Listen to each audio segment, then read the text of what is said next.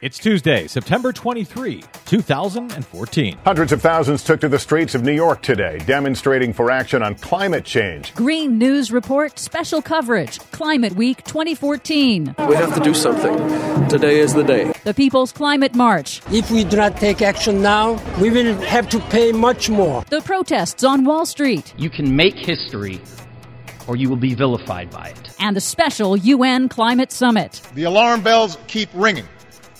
Our citizens keep marching. We cannot pretend we do not hear them. We have to answer the call. All of that special coverage and more straight ahead. From BradBlog.com, I'm Brad Friedman. And I'm Desi Doyen. Stand by for 6 minutes of independent green news, politics, analysis, and snarky comment. And today I call on all countries to join us. Not next year or the year after that, but right now. Wait, to join you in bombing people or to save the planet? This all gets so confusing. This is your Green News Report.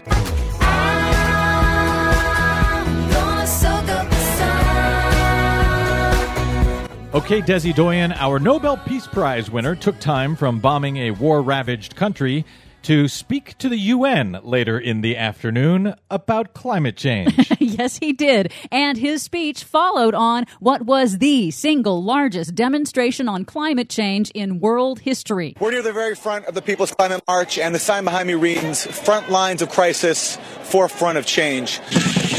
When we, as activists, as people of faith who really care about this, step out and do something bold, it creates the space for others to step out and be bold. Final estimates put the People's Climate March in New York City on Sunday at about 400,000 people, way over estimates, stretching over 25 city blocks. Tens of thousands more in satellite rallies in cities all around the world, demanding bold action at the special United Nations Climate Summit in New York. The march in New York City was amazing. They actually had to stop at 10 blocks early because it took so long for the paraders to get through. And, of course, it was covered by really almost no one, at least as far as the networks go, which is amazing to me. Can you imagine if there were that many Tea Partiers protesting against climate action? It would be wall-to-wall on every network. Although, we should point out, NBC Nightly News was the only evening news show to cover the People's Climate March. Amazing. United Nations Secretary General Ban Ki-moon himself marched with the demonstrators, saying there is no alternative to action. There is no plan B because we do not have planet B.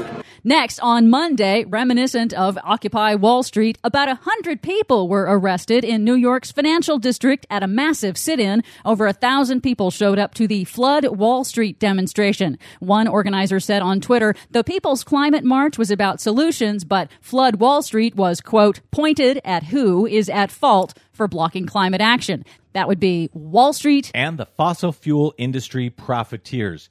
Period. They are the ones blocking everything. Monday also saw the launch of the 6th annual Climate Week in New York City, an international nonprofit event focused on sustainability. U.S. Secretary of State John Kerry opened up Climate Week with new commitments from the U.S. to assist developing nations, including a new World Bank program to create a methane emissions trading market to attract private investment. It doesn't cost more to deal with climate change. It costs more to ignore it and to put our head in the sand and continue down this road of obfuscation and avoidance. All of these events were timed to pressure world leaders at the special UN Climate Summit on Tuesday, pushing government and business leaders to mobilize the political will to prepare for final UN climate treaty negotiations in Paris in 2015. At the UN Climate Summit, President Obama pushed for all nations to work together to meet the challenge. We are the first generation to feel the impact of climate change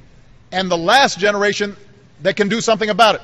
Obama announced new executive orders requiring the U.S. government to factor in climate impacts when making new international development decisions. Tyranny. He also pointedly called out China to step up alongside the U.S. as the world's two biggest emitters, saying all nations must work together on this challenge. We can only succeed in combating climate change if we are joined in this effort by every nation, developed and developing alike.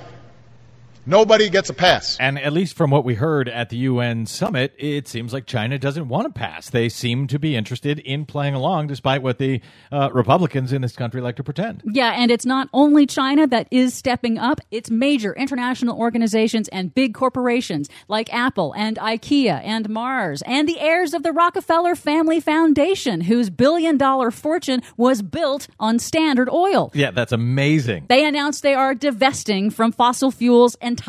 When the Rockefellers are running from oil, you know the world is changing.